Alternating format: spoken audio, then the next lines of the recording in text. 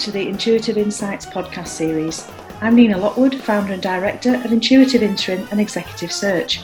Throughout this series, I will be sharing engaging conversations with talented leaders from across the UK transport sector. Today, I am delighted to welcome Martin Kearney, Chief Operating Officer for Nexus Tyne and Wear Metro up in Newcastle in the North East. Martin joined the railway as a trainee way back in the 1980s and has worked through his career in operational roles in control room. He's had a stint in international transport and is back in Newcastle running various different projects as well as the operations for Nexus. I'm delighted that he's joined us to share his career story and his thoughts and hopes and wishes for the future of the transport industry. Martin Kearney, Chief Operating Officer for Nexus up in the sunny North East. Warm welcome to the Intuitive Insights podcast. I've got you here in the end. I've got you on the virtual couch after all these months of asking. It's a delight to see you. How are you? Thanks, Dean. I'm good. Quite embarrassed, really, if anything. The first time you asked me, I think was it Catherine O'Brien, your first one, or one of her first ones? Yeah. And I remember you talking to me about this around that time. And I was, me? No. I think you're scraping the bottom of a barrel now. Sorry. Well, no, definitely not. I've known you, obviously, for a few years now, and I know your story, and I know that our podcast audience will be really interested to hear it. So in time-honoured Intuitive Insights fashion, what I'd like to start with is to go right back, Martin, to the beginning of your career. And I'd like to know why the transport industry in the first place.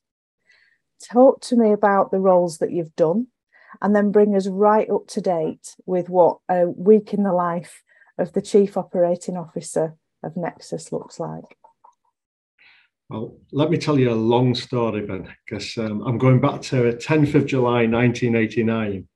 I now feel really old sharing that date, but it's an unexciting start, really. I was a teenager, desperate to leave school, but I was a boy. And I think it's all right to say at that age, I really didn't know what I wanted to do. So the dead honest truth was I was offered a job as a railway trainee on £69 a week. For some reason, it's a Yorkshireness in me. I remember the £69 a week. So it was literally the first job offered, and the first one I said, well, we'll do this for a little while and see where it takes me. And it doesn't take long to get in your blood, doesn't it, railway? I don't believe. No. I was only a trainee actually for 6 months. It was very much for times where you'd become a trainee, but it was great in the respect of I think there must have been 25 or 30 of us. And they find different roles for you, certainly at the lower end, and you get experience going around parts of the organisation. I had a job created for me, I think it was, or certainly created. It was a new role, just in the admin, in the January 1990. And again, that was it was quite short-lived, but it was a case of let's grab somebody, it seems okay. Before, I think my first real job was Leeds Station rosters, and it's funny saying that now. I was a roster clerk for a few hundred staff on Leeds Station. Right. And as going towards 17 years old, quite terrifying. So I'm saying I was a boy. You know, you've got these 50, 60-year-old guys that have worked on the railway all their lives. And all right, I'm doing their rosters, I'm supposed controlling their overtime, saying yes or no to holidays and things like this. And it's probably one of the jobs that I'll pick out from my career that's character building. To the extent, look, I've got to tell you the story. As I settled in, I used to have a great Friday morning. British Rail was fabulous. It was terrible, all in one thing for me. The fabulous part was I had a guaranteed rest day work on a Saturday. And I was, so for a 17-year-old, I was earning quite a decent amount of money with guaranteed overtime every week. Yeah. But I soon worked out I could do my rest day work on a Saturday, I could do that work on a Friday afternoon and just turn up on a Saturday. Right. That was the good and the bad all in one. All in one. So wrong, but it was so right for me at that age. I should probably admit that now, but it was true. And I used to, Friday morning when I used to post my rosters, I used to go sit in the shunter's cabin at Leeds Station. Now this is a character building bit. You learn so much how to interact, how to talk to people, what's important to people. Mm-hmm. And I'd sit with the shunters in the overalls, and I'd take a blank roster down with me, right. And they'd supply me with cups of tea, and they'd fill out my roster. I'd check it over and post it. But that was just a prime example of how good that was. And to know a bit about me and a bit about who I am. After about 3.5 years of doing that, I was like, I probably didn't recognize what I was doing, but it was easy then. Yeah. And I'd looked around at people similar ages and how they were progressing. We'd gone through organising for quality, and this is as we prepare for privatisation in the railways. There'd been a big move from the area managers organisation as it was in Leeds through to a lot more central organisation in York. And I saw other people progressing further, even though I had my nice little number. And I thought, I'm missing out here. Yeah. So I took on a grade to grade move. So this is me again. At that age, to lose money is quite something, but lost some money. Yeah.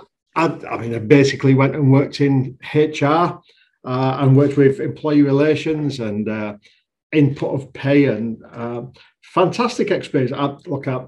I didn't last forever in HR because it's not me. But when I thinking of the ages, I'm talking early 90s here. For me to get exposure to the local level union meetings, disciplines, and to understand grading, pay, everything else come together, was probably good exposure for when I became a manager later on.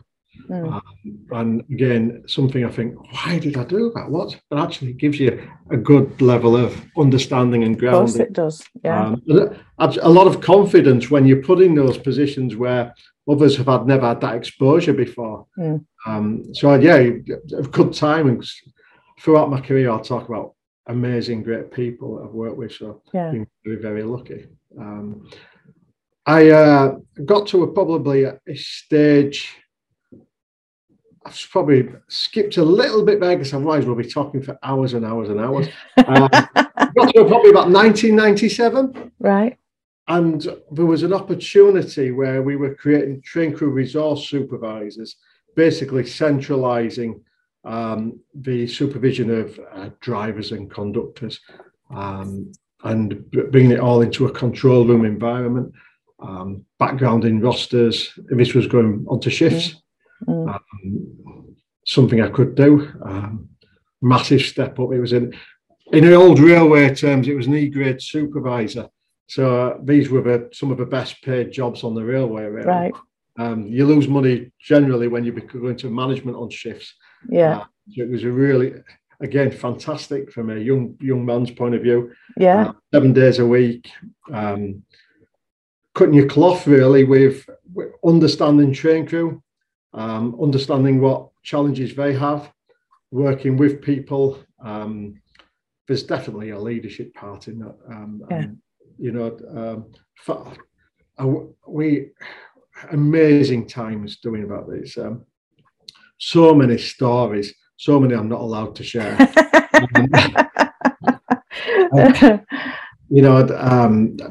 My shift partner back in, I think it was 97, he leads Northern Rail's control rooms now. Right. Tony Ridley, and, lifelong friends you make throughout your railway career. Yeah. I should say, my wife, who I married a few years back, I started the railway with in 1989. Yeah. I'm still in contact with people back from there. Yeah. It's fabulous.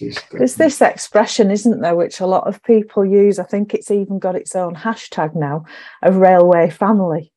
So, and that is what it is. And I think for anybody who is outside the industry, you wouldn't you wouldn't know about it. And then once you come in and you realise that despite the fact there are thousands of people employed in the UK rail industry, it is actually like a family.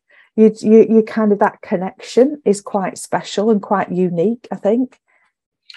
Yeah, 100%. I mean, it's funny, isn't it? I bump into people I've not seen for 20 years now. I love it. And that's the familyness, I think, about it. Yeah. And you understand the challenges people have. You know, as I said, I've probably been a lifelong railway person, and just understanding people from the top to the bottom is really, really critical. So. Yeah. Yes, I had a fantastic time as a train service controller, or train crew controller, then train service controller. I moved side to side to get more experience in the control room. Yeah. I'll say it before somebody else would say I was probably terrible at that job, if I'm honest about it. I wasn't the best, but these were quite tough times. I'm talking about the year 2000. Right. And I always remember Leeds Station having a really big upgrade and the overrunning engineering works, and we'd already gone through driver shortages before then, and going home with headaches. But they were good times, because like I said, that's when you really know who your friends are. And I don't know if it's so much a northern thing where you go to work and they'll call you every name under some slight. You're not allowed to do it, obviously. But yes, that's what we call banter. I think that's what we call it. And I still get it now if I bump into any of the guys, but they bring you, always keep you down to earth, keep your feet off the ground, and you know you're doing well if you're getting slagged off by the team. So that's a measure of success. Probably showing my character, really. I love that. I love to hear what's correct banter in the work when you know people are just getting on well with it. Yeah, exactly. That was great times and great people. Again, I said I was earning a lot of money as an E-grade supervisor. I was doing well. I'd gone through buying my first house and everything else, and I looked around at what everybody else was doing, and I thought, I'm competitive. It's my nature, you know. Yeah. And I thought, I'm still doing okay, but I've done this now. Yeah. What's the next step? Time to move again. Yeah. And we were still in the old railway management. So I became a first manager at that point. And I went to be a project manager for 18 months. Right. We didn't have any money, so we didn't have any projects. So it was quite interesting times. But however, I worked with a great guy, a guy called Trevor Slatter, who taught me so much. Now, Trevor was, apart from being a Chef Wednesday fan, but apart from that, he was a great guy because he taught to me much about process procedures, but also he had an immense self-confidence. And you remember things that people say, and he said, I could do any job on the railway, but there's some jobs that I wouldn't like to do. Yeah. And it's when I repeat that, it stayed with me because I thought, what an amazing statement. And first of all, it wasn't arrogant. It was more a case of, I'll give anything a go. Yeah. And I loved it, and it stayed with me because actually, there's quite a few jobs I couldn't do. I could only drive a train for a few days. My mindset, I'll be thinking about today, next week, next month. Absolutely, me too. Yeah.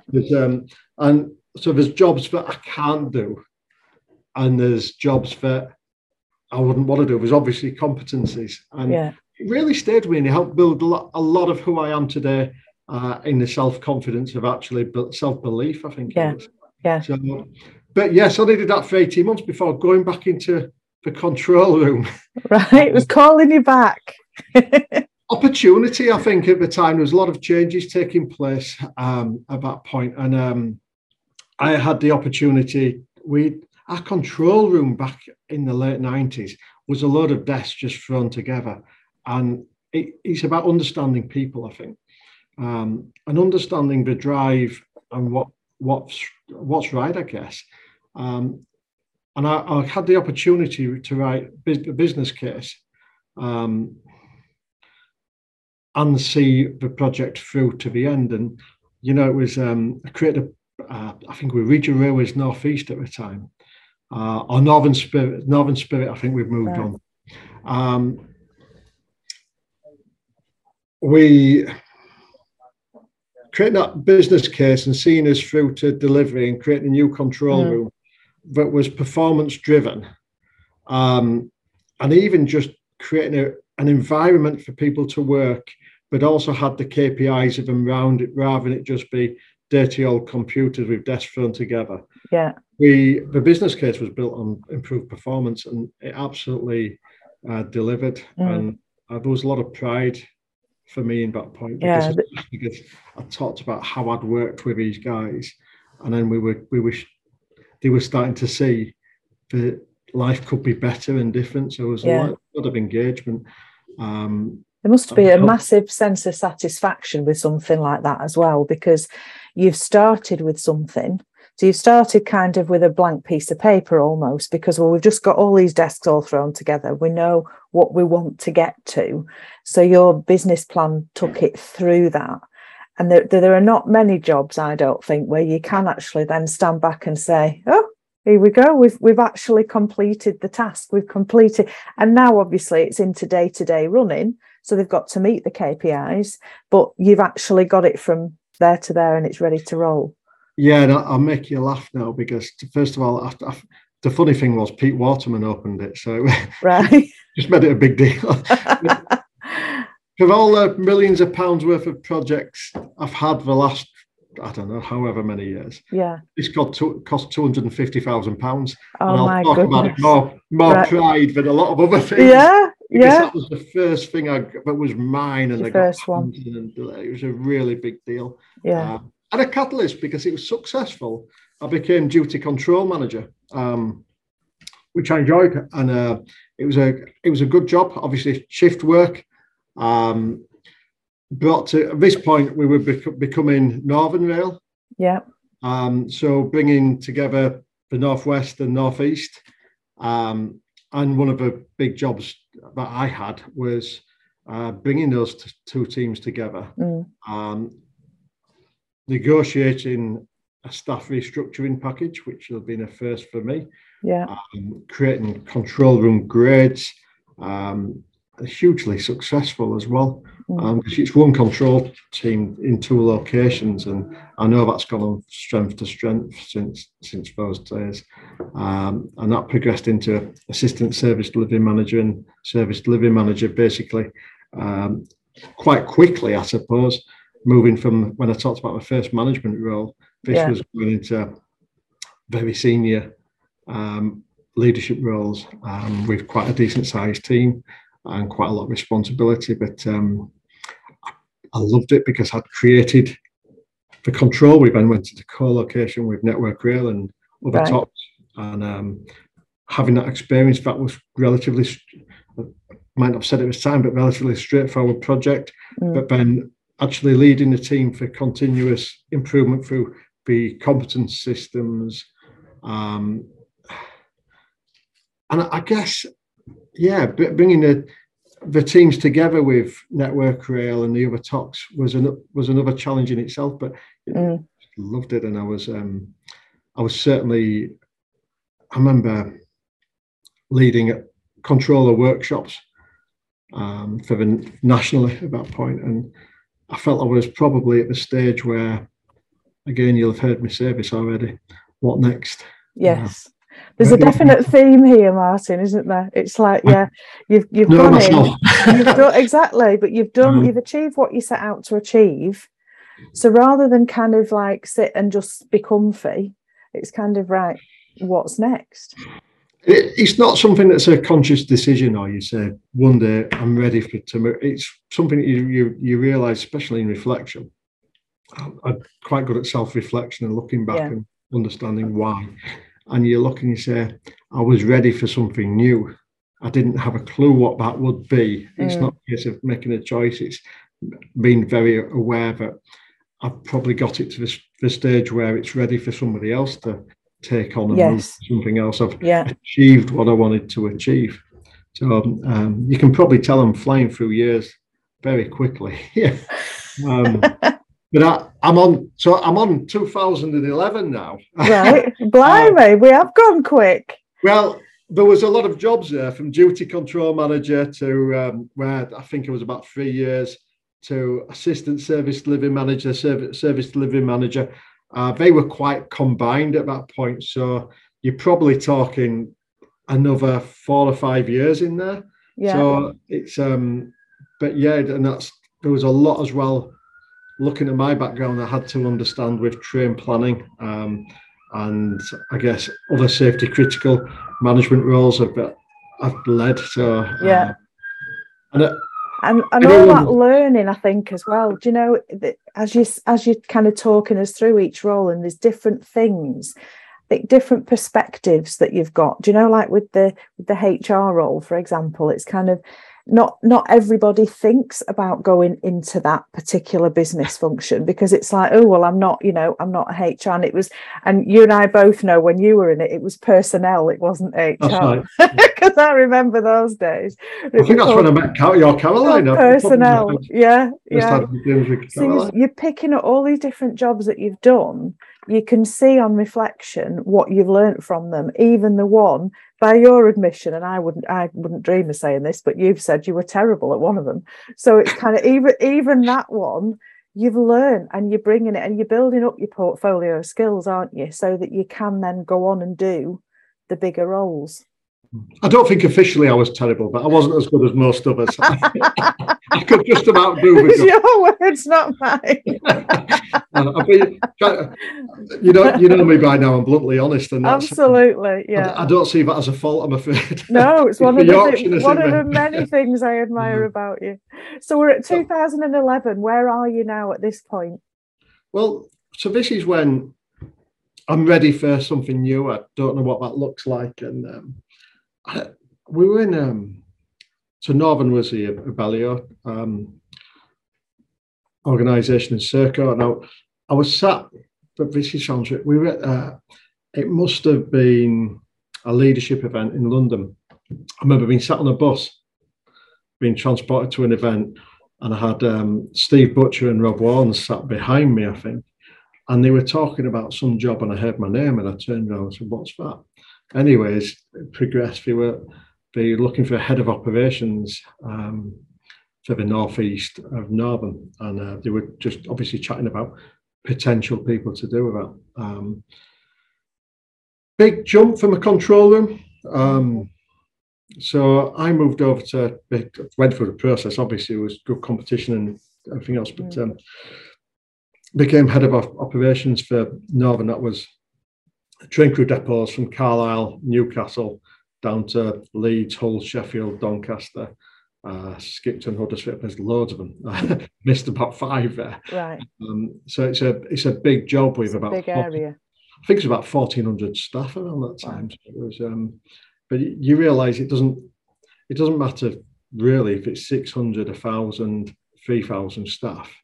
Your leadership ability is similar. You've just got you divide it in the best way you can to be as visible as you can. And I was enjoying that role, but this is where I suppose the career gets a bit more interesting.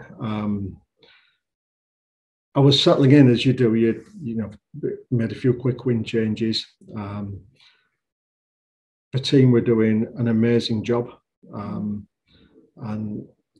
the people I had there were just really, really good.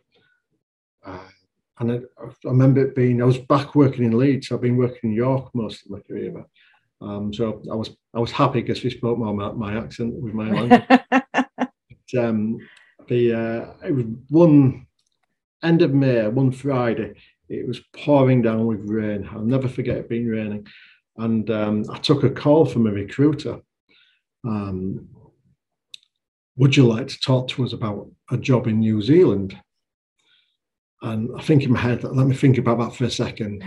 Yes. It was quite calmly, yeah, I'll have that chat. Yeah. And so that's how it kicked off. It was a process, obviously, to follow. Yeah. In all honesty, I thought, where the hell is that? Had to get a map out, which is quite embarrassing, really. But it's not the sort of place you go straight away onto the map and put your finger on. And I didn't know anything about New Zealand, so I went through the process, and they offered me the job initially of Chief Operating Officer in Auckland. I said, I can remember feeling I was really cheeky, and remember, this is a kid who started on the railway, so all right, I was doing a very senior job, but for somebody to come and talk to you about international recruitment sounds very attractive. I said, I've never been there. There's no way I could make a decision without visiting, and it's absolutely the right thing to do. Of course it is, I felt really nervous at asking, but they said absolutely, and I remember they flew us out for a week. Oh, anybody that's travelled the other side of the world for a week, God, that was hard work. The jet lag both ways was hard. First time I'd flown that far.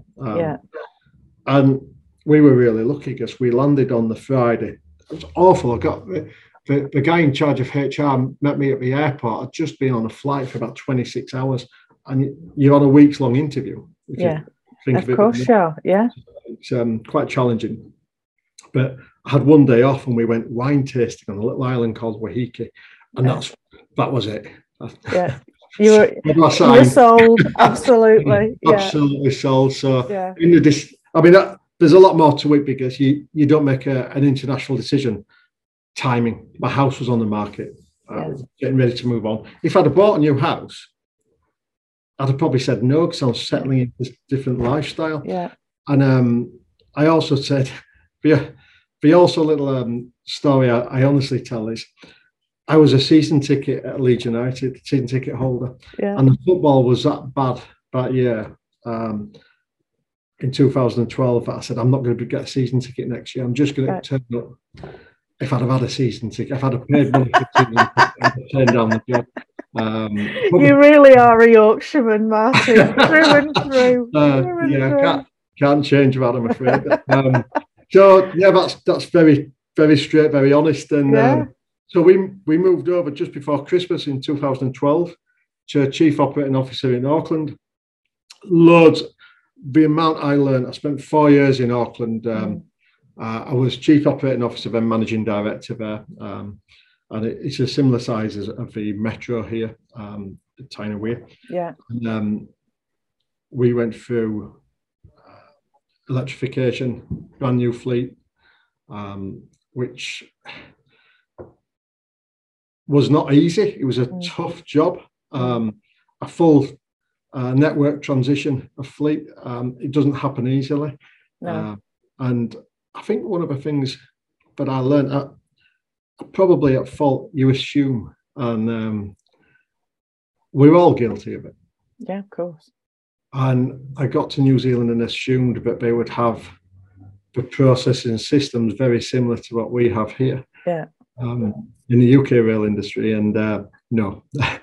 So we had a lot of work to do, certainly with regards to safety KPIs, and some really serious challenges. And then you have this guy from the UK coming over and say, oh my God, look at this, we need to tackle some of this. But also, how do you communicate that you get buy-in, that people understand what you're talking about? Yeah. There's a great saying from New Zealand, she'll be right. No one was killed, nothing happened, and I'm like panicking. Because you can nearly predict what was going to happen. So I was lucky. I made some absolute brilliant friends over there. Some people that have got long industry records. I feel like I'm using names, I'm sorry for this, but an engineer, Mike Yeoman, fabulous friend. He was over here visiting us from New Zealand not long ago. And Hugh Bridges, a safety professional, along with Karen Taliver, who she worked with me for 7 years. Without, there's no way I'd have stayed in the jobs abroad, because she was just a great support. Yeah. And I think they're just to name a few, but without people, you can't do anything. No, that's what it's all about. And to wind it up into in that 4 years, not only did we implement the new fleet, which was massive, it really helped boost patronage, performance. But even before the new fleet came along, we were able to increase performance by 7%. And when we left, won safety awards for the changes we put in place. Right. And I had my first serious train crash while I was over there. Nobody died, but it was a catalyst for improvement where we were already well along the way of explaining even driver recruitment, competence management, and really having a real change put in place. But it probably helps that belief a little bit more. I've said, yeah, things have got to change. This is getting a bit serious. Yeah. But yeah, a fantastic place. We got married there, had a daughter there. Yeah. The most beautiful country. If you've never been, you must go to New Zealand. Love it. But guess what happened after 4 years? It's got itchy feet happening again, Martin, by any chance? Actually, that's the words I used. I had a CEO, I don't know if it was CEO, but it was based in Paris. I was working for Transdev. And Richard, in my worst French accent, Desjardins. And I bumped into him on a flight recently. He's a fantastic guy. I always got on well with him. Yeah. I remember going in and saying, I'm getting itchy feet. And I look back and think, I think that was quite brave, really. Yeah, yeah. It's honest, though, Martin, is what it is as well. So, yeah, brave, but honest. To some people, to walk into your boss and say, I'm getting itchy feet, it's, yeah, well, okay, time for a change. Yeah. But I remember what he said. He said, you're going sailing. And I didn't have a clue what he was talking about. And I remember my wife's Nina saying to Nina, I don't know what it means. She get a bit nervous. What's that about? Yeah. So Transdev offered me the opportunity to become managing director of Sydney Ferries. Right. And Sydney wasn't a place that we initially wanted to go to. Right. It's huge. Yeah. It's busy. So a massive contrast to New Zealand life. Oh, unbelievably so. And we turned down an opportunity to go there a few years prior. But if you like, my job wasn't done in Auckland. Yeah. So I went over to Sydney Ferries. Very, very different challenges. Two challenges really were there was the relationship with the client wasn't perfect on my arrival. And the union environment I'll just say it was very, very tough and had a very tough reputation, and probably leave it at that. Yeah. It was something that you don't experience in the UK industry, that's for sure. Yeah. And going over there, I can't be anybody else but me. I'm not going to pretend to be something. Yeah. I can't. It's just not part of me. You can always tell if I'm trying to put something on. It's you can read me a mile away. I got on really, really well with the client, so that was easy. Because again, you can only hear what I'm saying. Sorry, the biggest challenge was we were coming up to the end of a contract, so setting up for a new contract. And if you've got a rubbish client relationship, you're not really going to win the contract. It's really only going to go one way, isn't it, to be fair? Yeah. And I know that you can't really say that, but if you've got a bad relationship, you're stuffed, really. Yeah. And the union relationship wasn't fabulous either. And I like, whatever I do, I'm always visible. Going to one of my many things that I learned, and was either from Heidi Mortimer or Diane Crowther, that used to say, always on show. Yeah. But I believe that, but you've actually go out and you've got to see the people as well, and they hear from you. So I just spent, as you do your first few months, spending hours upon hours. It was really tough, spending hours going up and down on a ferry. It was on Sydney Harbour.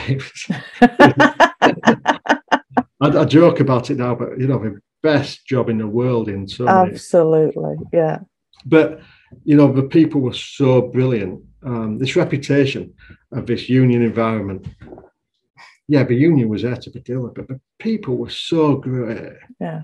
And would do anything for you and work with you, and I would love to just go sit in their mess rooms and just have a chat, or on a weekend to go and see everybody working, because again, you're just getting a ferry around Sydney Harbour. It's not bad. Yeah. So I ended up having a really good relationship with the union as well, because it was straight talking, straightforward. Exactly. And quite a lot of effort, I think. And we won a new 9-year contract, which I think was $1.3 billion at that point. Nice.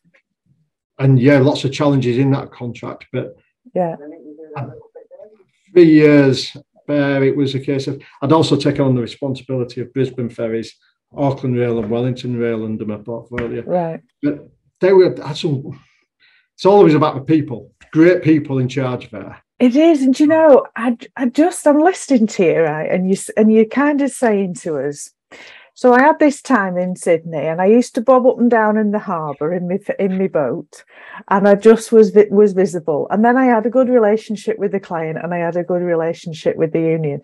We obviously can't go into this. We haven't got time to go into the kind of how you did that. But I'm feeling like I just need to draw attention to the fact that whatever you did in that, it's not just about kind of, it is about being visible, but it's about, I think, what you bring to the party is that ability to just be yourself. What you see is what you get with you, isn't it? And I think that is a massive part, combined with your willingness to be visible and your understanding of the importance of being visible, that gets you to the stage where there's going from a relationship where we don't think we're going to win this contract again to a 9-year contract by bobbing around in the ferry in the harbour in Sydney and chatting to people. I just feel like I just want to, it's not easy stuff that you do, but you make it look really easy. I think I'm one of these people that if I was nervous, people wouldn't tell. So I'm quite lucky in that respect, but I can't be anybody else better apart from who I am. Yeah. Relationships are incredibly important. And for relationships, I don't care what job title people have got.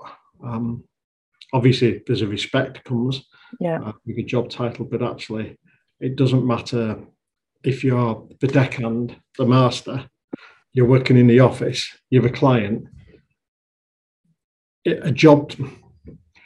What I always say is my job title doesn't make me. Yeah, it's who I am. We're all people, aren't we? Yeah. We're all people, and we're all in this together. So you've kind of in Sydney, then you've gone from ferry to also Brisbane ferries to then having some of the rail businesses brought into your portfolio as well.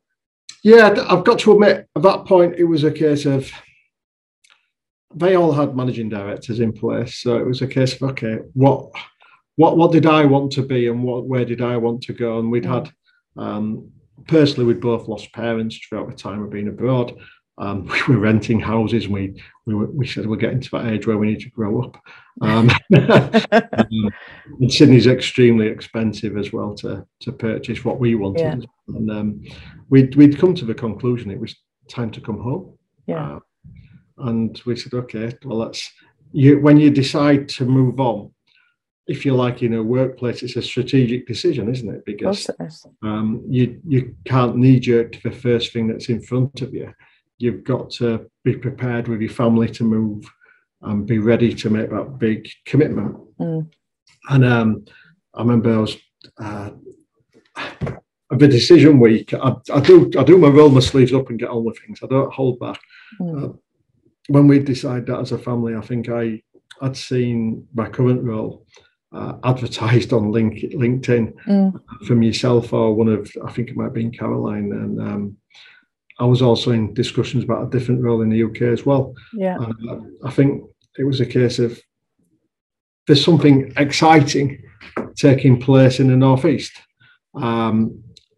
It's a city, Newcastle, where I am now. Yeah, it's a city that I knew but didn't know really well. Yeah, Pineway Metro, I'd been on it, but I didn't know very much about it. So, and the attraction for me was I've got ferries. I've got my Shields ferry. I've got bus contracts. I've got the Tyne and Wear Metro, but that's not it really. We're vertically integrated. Yeah. So anybody that knows the region we're classed as light rail, but my network here has responsibility for carrying a 32 wagon dangerous goods. Now, if that's light rail and you compare light rail, that's something a little bit different, you know. Yeah. And we've got projects. We've got a 362 million project for what looks like the building looks amazing, incredible new depot. And we've got a new fleet, a contract with Stadler to provide us a new fleet. With the first train expected to arrive, I'll say on the 1st of December, roughly around that date, right. To go into service next year. So that's challenging, but exciting as well. Mm. So you can see the attraction here, as well as being a PTE. We were in desperate need of change. You know, the capital investment to upgrade the network, the infrastructure, is so needed, but needing long-term deals, so that we can replace all of our overhead lines, and so that we can get on a program of renewals, which is something that's totally different to where I've been before. Obviously, I've had assets, but not the infrastructure side. Yeah. We're driver only. We don't have ticket offices. We push a smart card for our services. Yeah. You know, does this sound familiar to where a lot of places want to be? Absolutely. Yeah. We've got excitement whilst we've got people challenges. Only 26% of my workforce at the moment, I've got over 1,000 employees here, are female. It's a massive challenge. Yeah. So we've just created our people and culture strategy now, and you could argue we're a bit behind the ball, but actually there's learnings to be done. There's massive opportunity. To be honest, I mean, at 26%, you're probably leading the way, Martin, in the UK rail industry, because it's the female representation is not brilliant, but although it is better, gender representation is better than the ethnic minority side of things, because we're not great at that either. So the whole diversity piece is a massive challenge for the whole industry. Well, I'm proud to say that out of about 37% of those are in senior leadership roles. Right. I've certainly significantly increased the amount of gender diversity on my senior team here, but that's going to take some time. But it's also the thought process behind it. It's the you're right when it's not just about gender. It's the inclusion. It's the celebrating events such as Diwali, and the education around the organisation has been phenomenal. Yeah. This last few years. I loved the photos of you all at Pride. I thought I just loved them. There was a brilliant one of you. I'm sure you had some glitter on your face. It was just fabulous. I loved it. Absolutely loved it. Newcastle Pride. That's a prime example, isn't it? That's something that we've never done before, and we were huge representation and part of the organisation as well. The only downside, that's where I got COVID for the first time. Oh, remember? I remember. But amazing, and I think a lot of this is actually getting the people together and just enjoying ourselves, but actually being part of understanding that we can't stand still. And we've got in this country, I feel like I'm preaching now to you, but all people, we've got a recruitment challenge. We're really struggling to recruit. Yeah, really struggling to recruit, and it's not.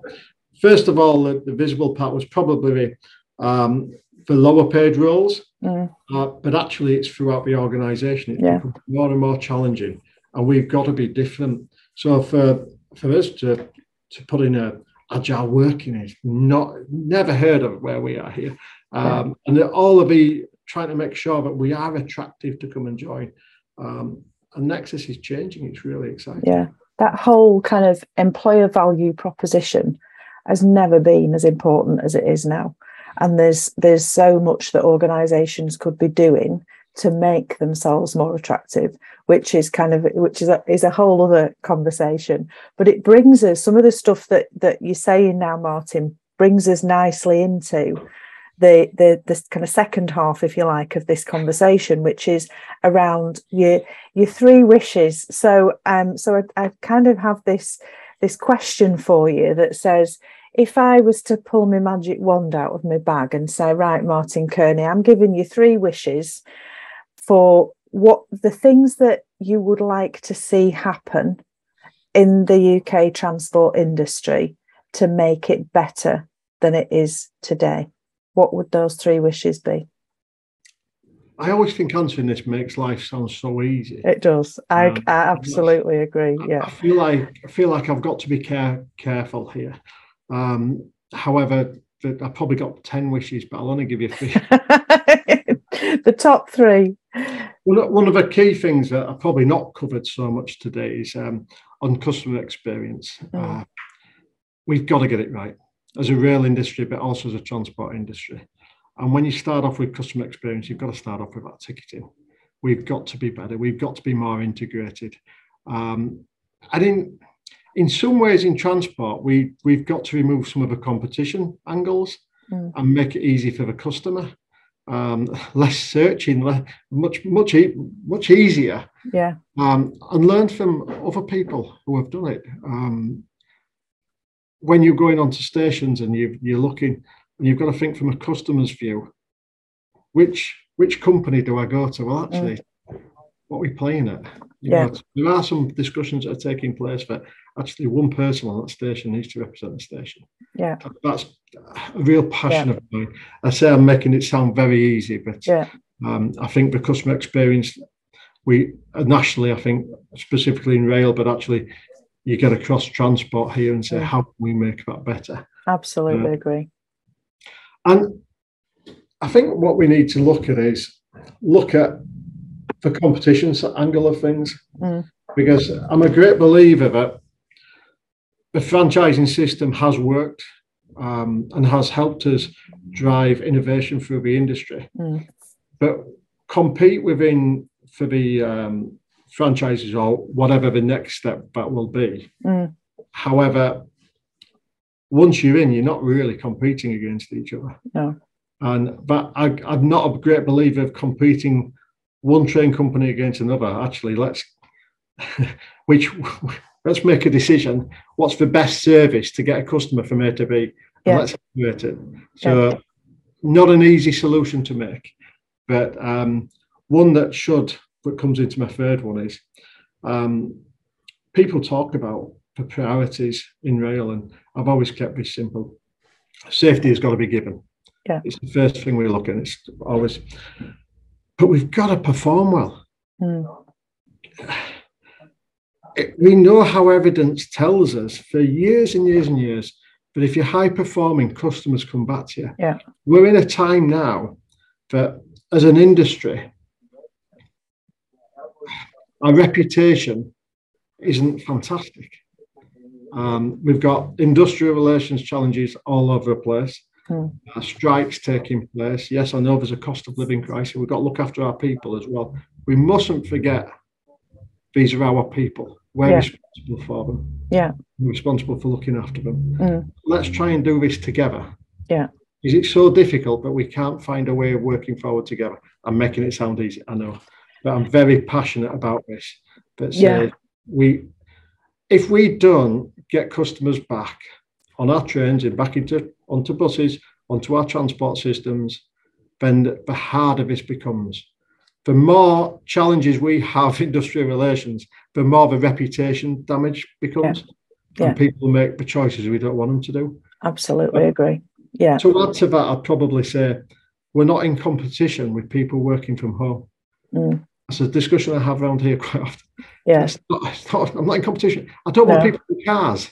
That's my competition. Yeah, exactly. Yeah.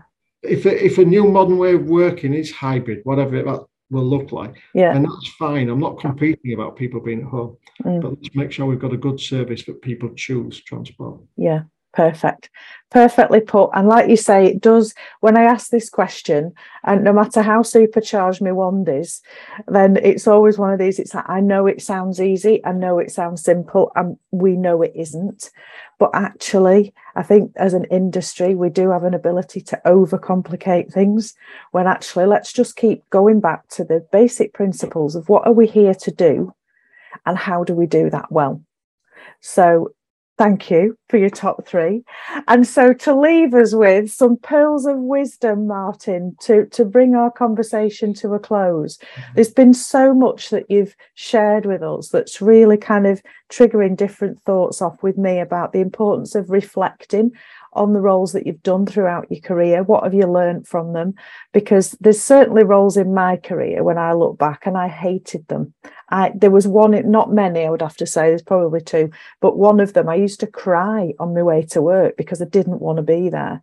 And it's kind of when I look back and I think, God, yeah, that job was the job that really helped me understand how to influence people who didn't like me. That's what that was all about. So, and yeah, and I'll not name names, but thank you to the person who gave me that lesson in life. So there's loads of wisdom in what you've shared with us already, but share a saying or a quote or something which means something to you that you use on a regular basis, which kind of helps inspire or focus you.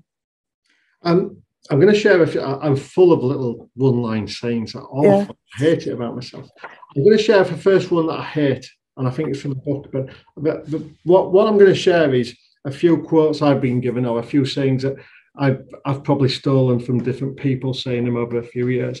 Yeah. And the one that I really despise, but it's so true, is that culture eats strategy for breakfast. Right. Yeah.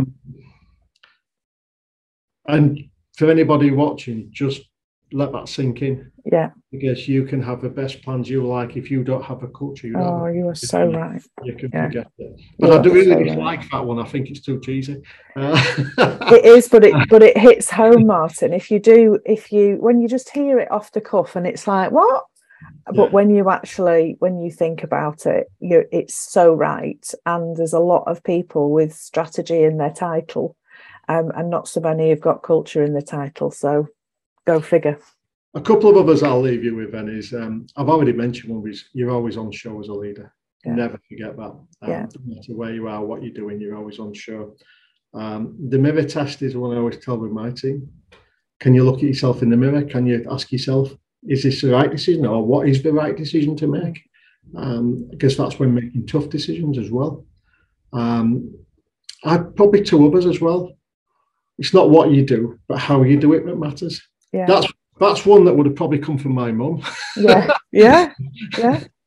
She would have, and we would talk about influences. My God, she had 5 kids and she's a strong woman. Yeah. She's absolutely a big influence on me, but that's one that she would probably say. And then the final one is, at the end of each week, what have you achieved this week? Yeah. Reflection one. And I just think you can't do that every day, but for me, each week you can ask yourself, have I actually achieved anything? What have I achieved? Yeah. And reflect. That's so important. So important, because in the lives that we lead, where time just flies, weeks and months go past, and you can end up, I know I certainly do, thinking, well, where's the time gone and what have I achieved in that time? So that importance of sitting down on a regular basis, ideally weekly, Friday evening, right, what have I done this week? What have I actually moved forward? What have I achieved? Because there's loads of stuff there, but we tend to always be, and obviously one of your traits, your personal traits, is what next? But actually, but what have I done? What have I done? Let's acknowledge that before we then say, and now what next? Yeah, definitely. Martin, I have thoroughly enjoyed our conversation. I always do. I love your company. I do. I find you really interesting, and I love your stories as well. I just wish we had more time to share more of them. But you and I will do that over a bottle of something red nearer to Christmas, I think would be a plan. And thank you. Thank you so much for your time. Thank you so much for being game enough to come and join me on the podcast. I do appreciate it very much. And you and I will see each other soon. Take care. Thank you, Nina. My huge thanks to Martin for joining me on the virtual Intuitive Insights podcast couch. I hope you've enjoyed that episode, and we will be back with you shortly with more career stories from people in the UK transport industry.